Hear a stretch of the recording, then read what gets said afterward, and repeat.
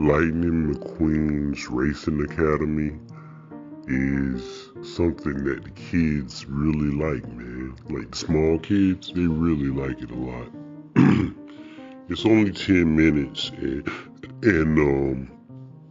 it's a little break inside away from the heat or the cold or the rain or whatever. So you can pause and sit down for a little while. And it's actually pretty cool for the kids. It is tailored strictly for children, period.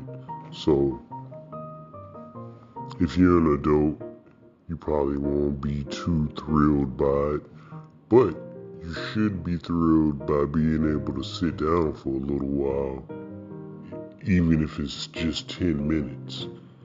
Getting out of that hot ass Florida sun for 10 minutes is a bonus. You know what I mean? No matter if you're looking at cars or mermaids or whatever, it doesn't matter. You grown. You're supposed to be there for the kid anyway.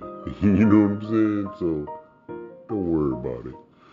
But seriously though, Lightning McQueen's Racing Academy is for, I would say, small children. I don't think the big kids will like it. It's always pretty busy. I ain't gonna lie.